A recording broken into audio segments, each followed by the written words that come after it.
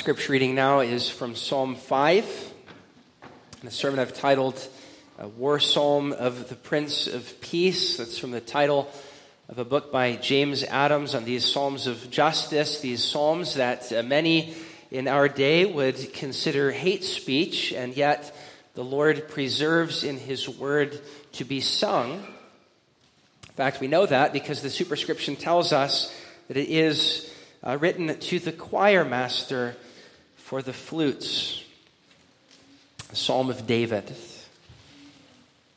Give ear to my words, O Lord, consider my groaning. Give attention to the sound of my cry, my King and my God, for to you do I pray. O Lord, in the morning you hear my voice. In the morning I prepare a sacrifice for you and watch.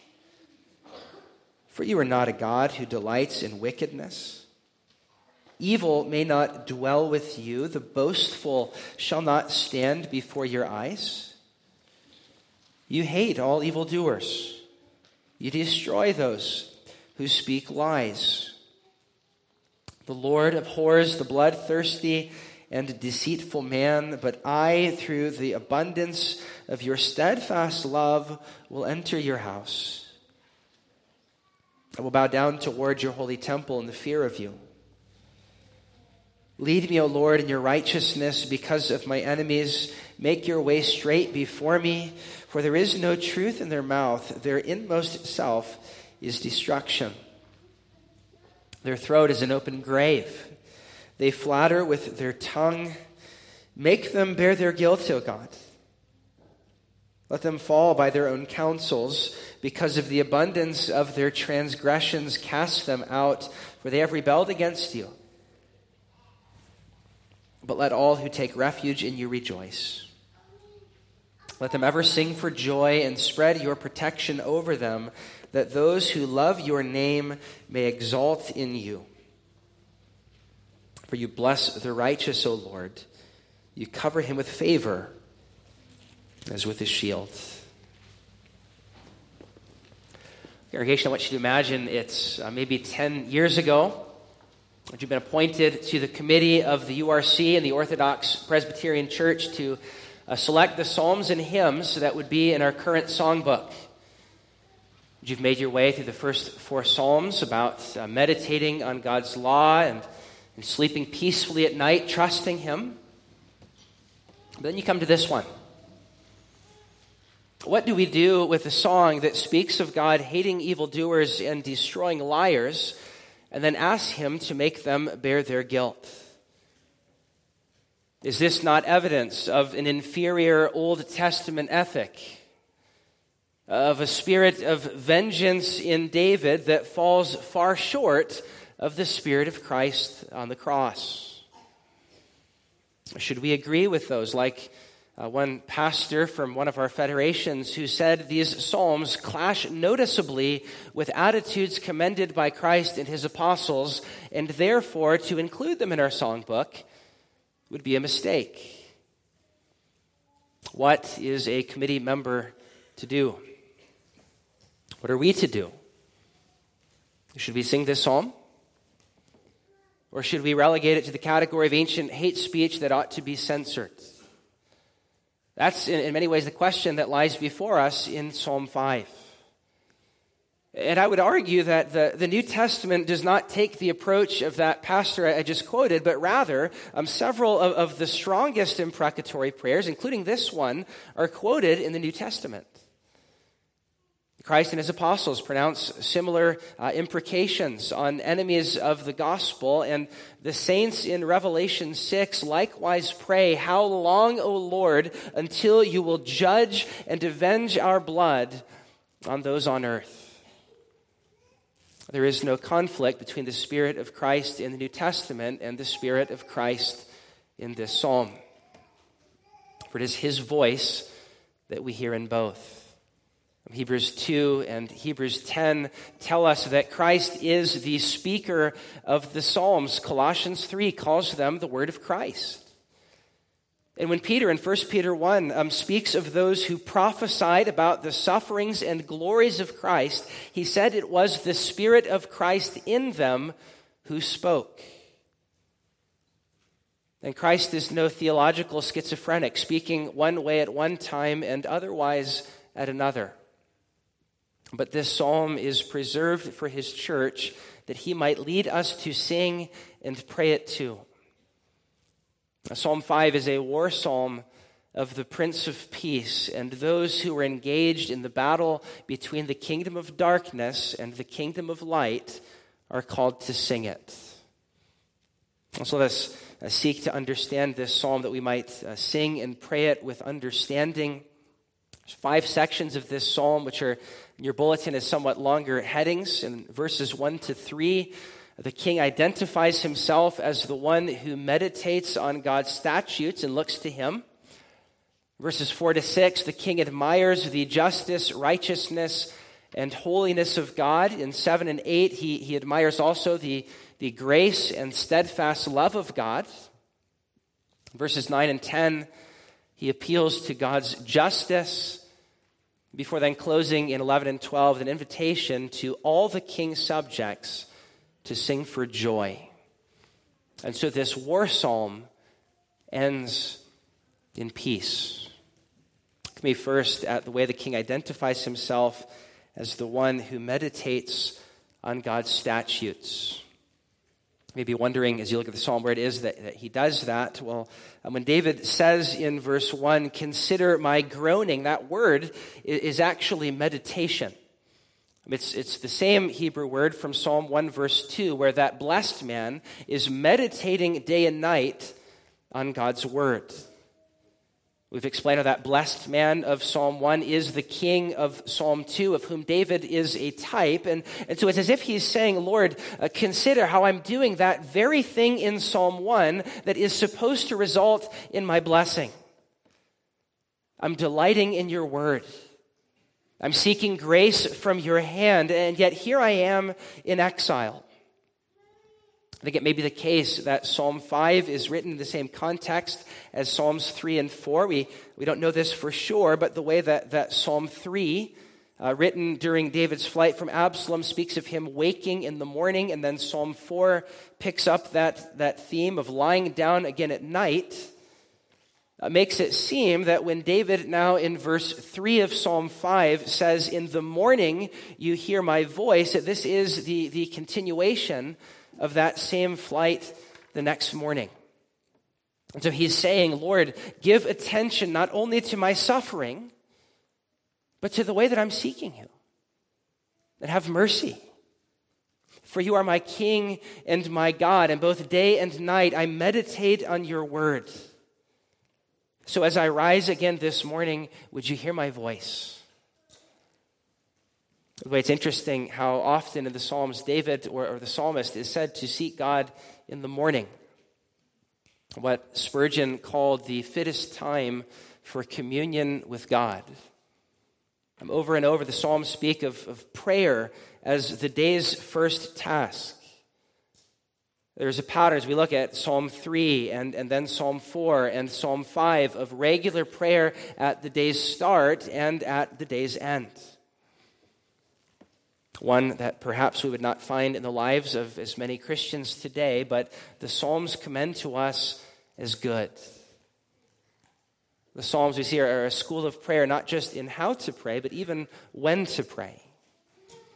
And so David prays at the start of the day, even though he is in the midst of danger. He is like Martin Luther, who's known to have said, I have so many things before me today that I cannot possibly get them done without spending my morning hours in prayer. What we often view as an inconvenient obstacle, many of the saints before us have seen as their very source of life. And so David prays. It says, Lord, take note of my meditation before you. Give attention to the sound of my cry, my King and my God, for to you I pray. He looks to his King to fight for him. God is the divine warrior who goes to battle on behalf of his people. And so David cries out and prays to him, offering a sacrifice, verse 3, and then watches. Do you notice how he does the very thing that Psalm 4 advises? And he offers a right sacrifice to the Lord, and he puts his trust in him. David, in the midst of the conflict that he's in, shows us here what it looks like to be angry and not sin. It looks like taking that righteous anger to the Lord for the ways that his kingdom is being mocked and asking him to bring justice. Which is what we see David beginning to do in verses 4 to 6, where he admires God's justice, righteousness, and holiness. Notice he doesn't jump right away into placing his petition before God, but he first delights in God's attributes. That's the same thing he did in Psalm 3 or in Psalm 4, where he delights in what God has done for him in the past. Here again, before he gets to his petition in verse 8 and verse 10, he adores or admires God. He teaches us something of that Acts method of prayer that begins with adoration, with the hallowing of God's name. And as we follow the psalmist in this school of prayer, he also teaches us something about the particular attributes that we're to adore. He names justice, righteousness, and holiness. He speaks of the holy wrath and hatred of God. A couple years back, there was an interesting article that showed, at least in the fall of that year, in the top 25 worship songs sung in the church, only one of them had even a passing reference to God's justice, compared to about a quarter of the Psalms. We need to praise God for the attributes that he tells us to praise him for. And in this psalm, as in many of them, it is the justice, righteousness, and holiness of God, who does not delight in wickedness, hates evildoers, and destroys those who speak lies, that we are instructed to praise him for. And doing this has a threefold outcome. First, it glorifies God in praising him for something that many today tend to neglect. Second, it reminds the psalmist, as he suffers at the hands of the wicked, that because God does not delight in evil, he will not bless their efforts. But Absalom or Ahithophel or whoever it is that David has in mind, their plots are in vain. That's what David is reminding himself as he prays and sings of how God does not delight in wickedness.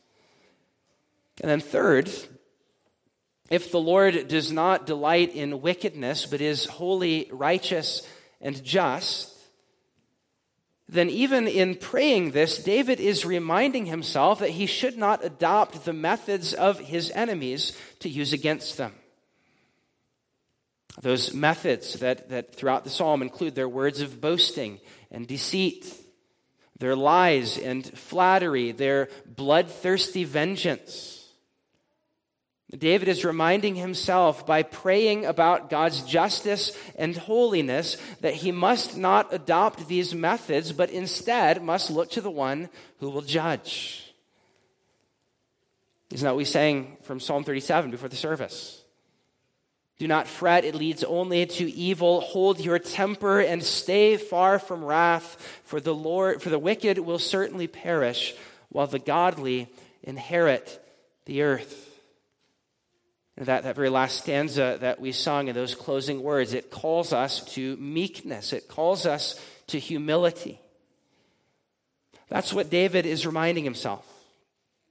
He's reminding himself of Psalm 1, that God knows the way of the righteous, but the way of the wicked will perish. And so he must not become like them as they oppose him. But instead of sitting in the seat of scoffers, he should meditate on the law of the Lord. Remember, that word for law in Psalm 1 is simply the word instruction. And so it includes not only his commands, but his promises and the revelation of his character, which tells us that he is holy, righteous, and just. So look at me first at his holiness. It says God doesn't delight in wickedness, and evil may not dwell with him.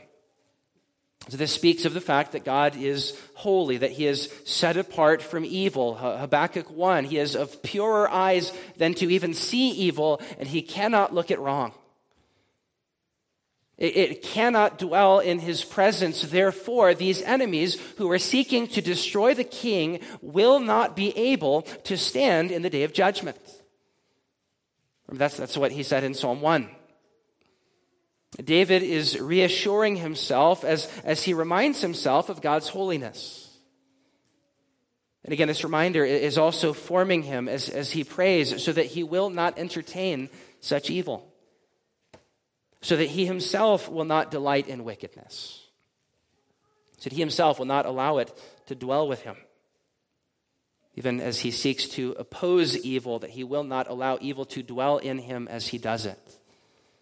Spurgeon said, "How foolish we are if we think that Christ can dwell in the parlor of our hearts while we entertain the devil in the cellar of our thoughts."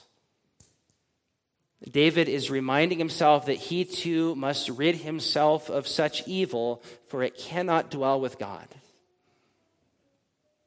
And second, he goes on to speak of God's righteousness, that he is a God before whom the boastful cannot stand, but is filled with righteous wrath, even hatred toward all evildoers. Those who make a practice of sinning as a way of life, the wicked of Psalm 1, or the enemies of the king and the kingdom in Psalm 2. God has a holy hatred for them, and they are, Romans chapter 9, objects of his wrath. Paul says, destined for destruction, of which David speaks in verse 6, where he directs our attention now to God's justice, who will destroy those who speak lies and abhors the bloodthirsty and deceitful man. He is a God who, Psalm 1:6, will make the way of the wicked to perish. Which again is a comfort to David, as their lies and deceit and bloodthirsty vengeance all are directed toward him. But it also continues to shape him and to shape us as we pray it into those who likewise hate dishonesty. Because God is a speaking God who spoke the world into existence. Because his Son in John chapter 1 is called the Word. It does not please him when we who are made in his image, as those who speak, use our words to deceive. But we are failing to reflect his image as the one who is truth. And so the psalm says he hates lies, and we should too. We should not be those who think, it's just a little lie, it's not that big a deal. Who think that others are overreacting when they are troubled by our lies, or think that God does not care about our dishonesty. He does. Read verse 6, or read Revelation 21:8 or 22:15. And let it move you to a holy hatred for dishonesty and a love for truth. That's what this psalm is meant to produce in us. It's meant to incite us to praise God for his often unappreciated attributes. It's meant to move us to trust as we see the wicked going around and plotting in vain. And it's meant to shape us more and more into God's own image as we too become a people of honesty and justice and holiness, a people who do not adopt the methods of the kingdom of darkness as we engage in battle, becoming scoffers, but instead who look to the Lord, verse 3, and watch with the meekness that Psalm 37 earlier commended to us, waiting for the one who will bring justice. Waiting for the one, Psalm 2:12, whose wrath will be quickly kindled.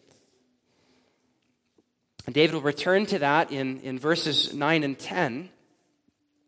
But first he speaks in verses 7 and 8 of another aspect of God's character, his steadfast love. Here the king admires God's grace and his steadfast covenant love. This again is that word hesed, which speaks of God's covenant faithfulness. That even as he is the one who is opposed to those who do evil, he has set his heart on those whom he loves, to whom he's made covenant promises. And in the context of this psalm, who is the one to whom he has made a covenant promise? It is the I of verse 7. The one to whom God has made a promise. That promise in Psalm 2, that he will be a father to the king, and he will be to him a son, and he will give to him a kingdom. And David knows that because God is faithful to that gospel promise that he has made in the Davidic covenant, he will not cast the king out of his presence, but through the abundance of his steadfast covenant love, he will enter into God's house and worship. He will enter into the very presence of God. While the wicked, in the verses immediately before this, will be banished from God's sight, God's covenant one, remember that's what the king is called back in Psalm 4, his covenant one will dwell with him and enjoy communion with him. Psalm 5:4, evil may not dwell with God, but his covenant king may. Congregation, of whom is this ultimately true? But Christ, the one in whom no evil dwells, no untrue words ever came from his lips, but he is the very opposite of bloodthirsty and deceitful. He is the one to whom God has made covenant promises, and through union with him by faith, David enjoys that same access into God's presence as Christ. This is the gospel. One pastor said, David here prophetically saw that his son, Jesus Christ, would save, and this encourages him and encourages us to come boldly into God's presence. Though he is a holy and just and righteous God, through the abundance of his steadfast love and faithfulness to his promises in the gospel, we who believe those promises, walking not in the way of the wicked, but delighting in him, we have access into his presence. We have access into the presence of God because of his Son. David is here delighting in the fact that God is not only a holy, just, and righteous God, but God is also a God of mercy and of grace. He is a God of steadfast covenant love who keeps his promises. And notice the way that David places these two things beside each other, his justice, and then the very next verse, his love. The way that David places these two things beside each other helps us to see that these are not competing or incompatible attributes, but his love and his justice are in fact two sides of the same coin. In David's case, he asked God to lead him in righteousness and to make a way for him because of his enemies. And in order for God to do that, that requires the judgment of those enemies. The point of how verse 8 flows from verse 7 is that God judging those enemies of the kingdom, that will be an expression of his covenant love. Because he loves the king, he will judge his enemies. In the same way that a father who loves his children will do whatever it takes to protect them. One songwriter put it this way, he said, if the thief had come to plunder when the children were alone, if he ravaged every daughter and murdered every son, would not their father see this? Would not his anger burn? And would he not repay the tyrant in the day of his return? God's wrath is motivated by his holy love and commitment to his covenant promise. And David helps us to see how these two things are complementary, not incompatible. God is both holy and just and also loving and gracious. And the Psalms help us to celebrate all of this. They help us to celebrate what the Belgic Confession calls the simplicity of God, which is simply the theological way of saying that his essence and his attributes are one. He is not a combination of love plus justice plus holiness, as if he could remain God without any one of those, but all of them are essential to who he is. And even when he is exercising his holy wrath, he is still a God of love. Just think of the cross of Jesus Christ, where we see that more clearly than any other place. Even when he is exercising his holy wrath, he is still a God of love. And David shows us that in verses 7 and 8. And so then he moves again seamlessly to appeal in verses 9 and 10 to God's justice, which once again will be an expression of his love. Let's look at me at verses 9 and 10, where the king appeals to God's justice. This section is in some ways the heart of this psalm, where he again names their evil in verse 9, that there is no truth in their mouth. He says their inmost self is destruction. They're seeking to destroy. He says that their throat is an open grave. Paul actually quotes this in Romans 3, verse 13. I think this sort of implies that if the throat is the entryway into this open grave, then what lies inside is a dead corpse, a dead heart. These are enemies of God. These are the enemies of the king from Psalm 2. This is the seed of the serpent from Genesis chapter 3. Objects of wrath whose hearts are dead. And so David again asks God to bring judgment. He says, make them bear their guilt, O God. Let them fall by their own counsels. Notice that's the same word from Psalm 1 verse 1. Speaking of the counsel of the wicked. Because they have rebelled against you, he says, echoing Psalm 2 verse 2, where they take counsel against the Lord and his anointed. And so David asked God to judge these Psalm 1 and Psalm 2 enemies of the king and make them bear their guilt, casting them out for their transgression. I want you to notice a couple things about this cry for justice. One, that David asked God to make them bear their guilt. In other words, he is simply asking God to bring the just demands of the law. As it says in Leviticus, an eye for an eye.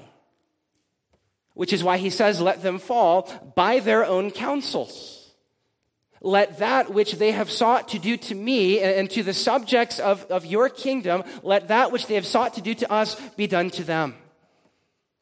So often in these psalms, what the psalmist will pray for is simply that their evil counsels would rebound back on them and there would be justice. This is what David is praying is fully in keeping with the principles of justice that are found in the law. He's praying is fully in keeping with God's word.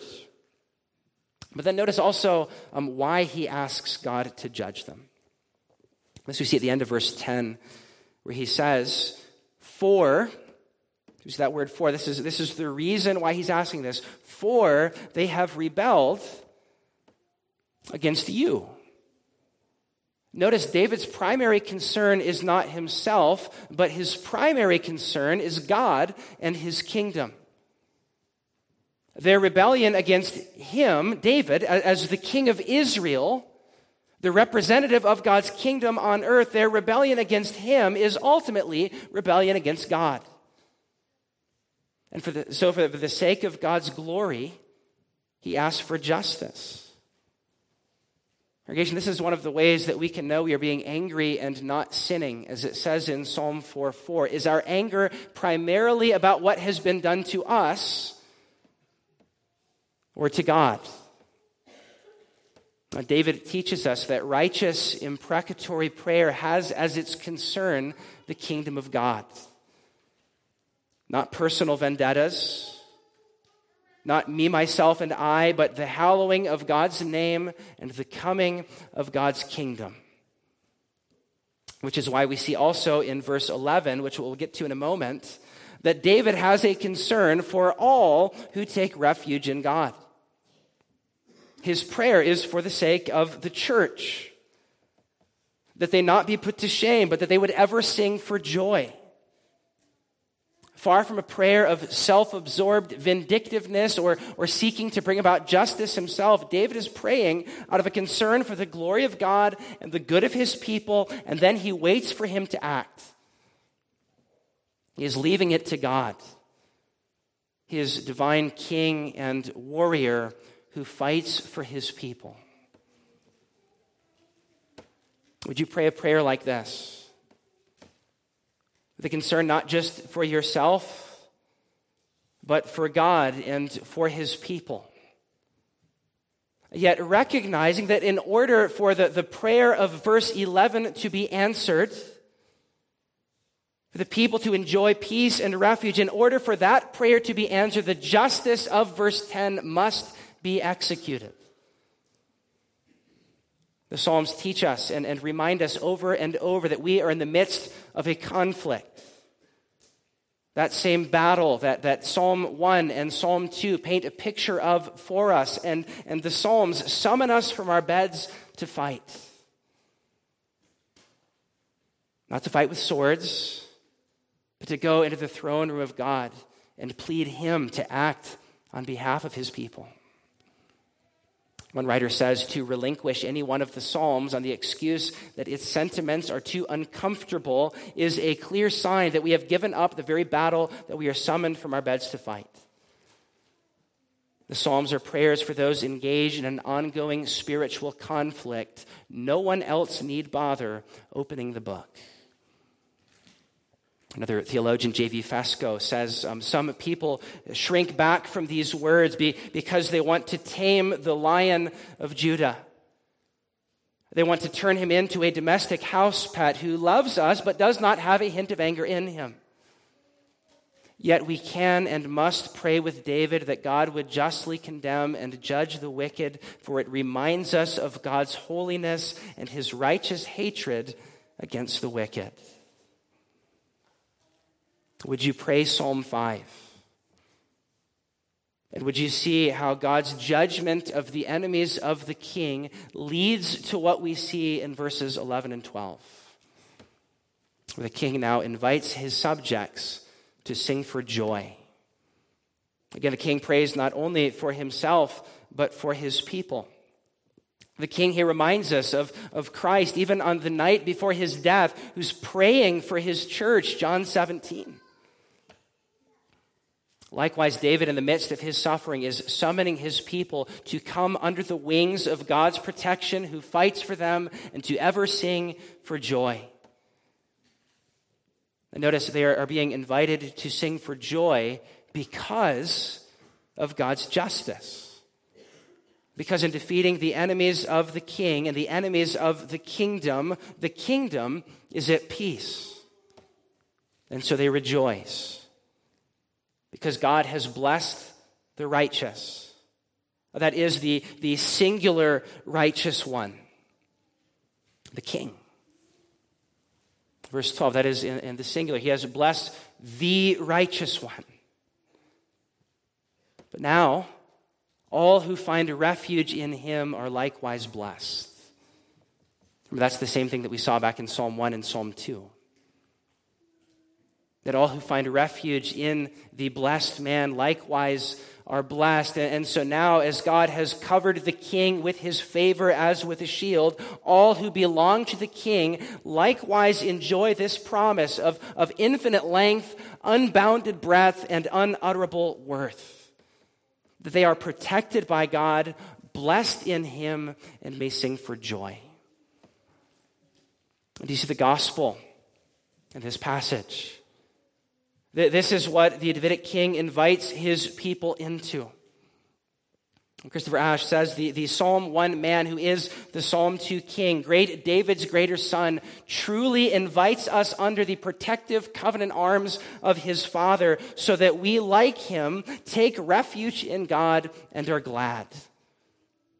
In Christ, the assurance of this psalm is ours, a wonderful assurance that our prayer for protection from malicious wickedness will be answered. In Christ, we are able to pray this psalm. And as we pray it, three things will happen. One, as we said earlier, they will form and shape us. Not just individually, but even corporately. Notice again how in the superscription of this psalm, it's to the choir master because it's meant to be sung corporately. And as one 19th century pastor said, when it is, it purifies the spiritual atmosphere of the church. It is to the devitalized, sickly sentimentalism of our day what a raging thunderstorm is to the sultriness of a July afternoon. It has a purifying effect on those who sing it. It reminds us of the holiness of God.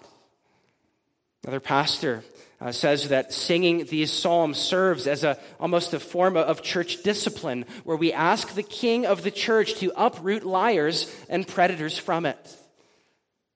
It may lead to corporate confession of injustice.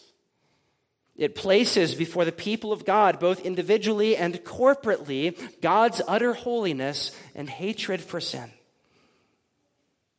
And yet not only does it have an effect on the people who sing it, but it also has an effect by God's grace on the world around us. Because we believe that God uses and answers prayer, we believe that one of the most significant things we can do to intercede for our oppressed and persecuted brothers and sisters around the world, our brothers and sisters in India whose churches are being destroyed, or in the Congo where Christians were killed just this last week.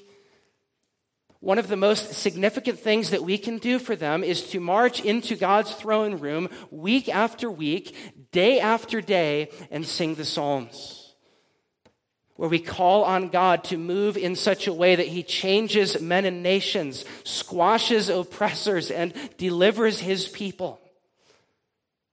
These songs are built for battle, and God uses them. And then one last thing that these songs do is they highlight for us God's grace in the gospel. James Johnston writes, we will never grasp the greatness of God's love and mercy unless we first understand His hatred and wrath for sin and sinners. God's anger against unrepentant sinners is never fashionable, but it is the bedrock and foundation of the gospel. The good news is not good unless you understand that God is furious against each and every sinner. When you understand God's hatred for sin, the gospel explodes with glory and goodness and grace. When you understand that this is what sinners deserve, and then you realize that verse 7, I, through the abundance of His steadfast covenant love, am able to enter into His presence. The gospel explodes with glory and goodness and grace. And when you understand that description in verse 9 of those whose throat is like an open grave, when you understand that verse is applied by Paul in Romans 3 to all of humanity, it makes you realize what you and I deserve too. So that as we pray these prayers, we would not pray them in self-righteous pride and vindictiveness, but with humility and with meekness. Recognizing verse 7 that it's only through the abundance of God's steadfast love in Christ that we are able to enter into His house. We therefore desire all men to enter in with us, and we pray for that. But we recognize also that for those who continue in obstinate rebellion against God and His Christ, that He is glorified in the salvation of His people through the judgment of those enemies. And it is right for us to pray that. Thy kingdom come, thy will be done. Amen. Our Father in heaven, you are holy and righteous and just. We deserve your wrath, but you have showed us your grace. Lord, we pray that all men would know this grace too. But for those who continue in obstinate rebellion against the King, seeking to destroy His church and harm His people, we pray that you would bring justice. That the Lion of the tribe of Judah would show forth His might and save his people. Lord, we do pray for our persecuted brothers and sisters in distant lands who know very well the evil that this psalm describes as it is aimed against them, the bloodthirstiness of those who hate the gospel. And we pray, Lord, that even through psalms like this, that you would help us to have a broader perspective on the needs of these people to whom we are united by the bond of the gospel, joined through the Holy Spirit. We pray, Lord, that the Lion of the tribe of Judah would show forth his might and save his people, so that all who take refuge in you, your people in North Korea and Eritrea, Uganda, Sudan, the Congo and India, Nigeria, would take refuge in you and rejoice as you cover them with favor as with a shield. We pray in Jesus' name. Amen.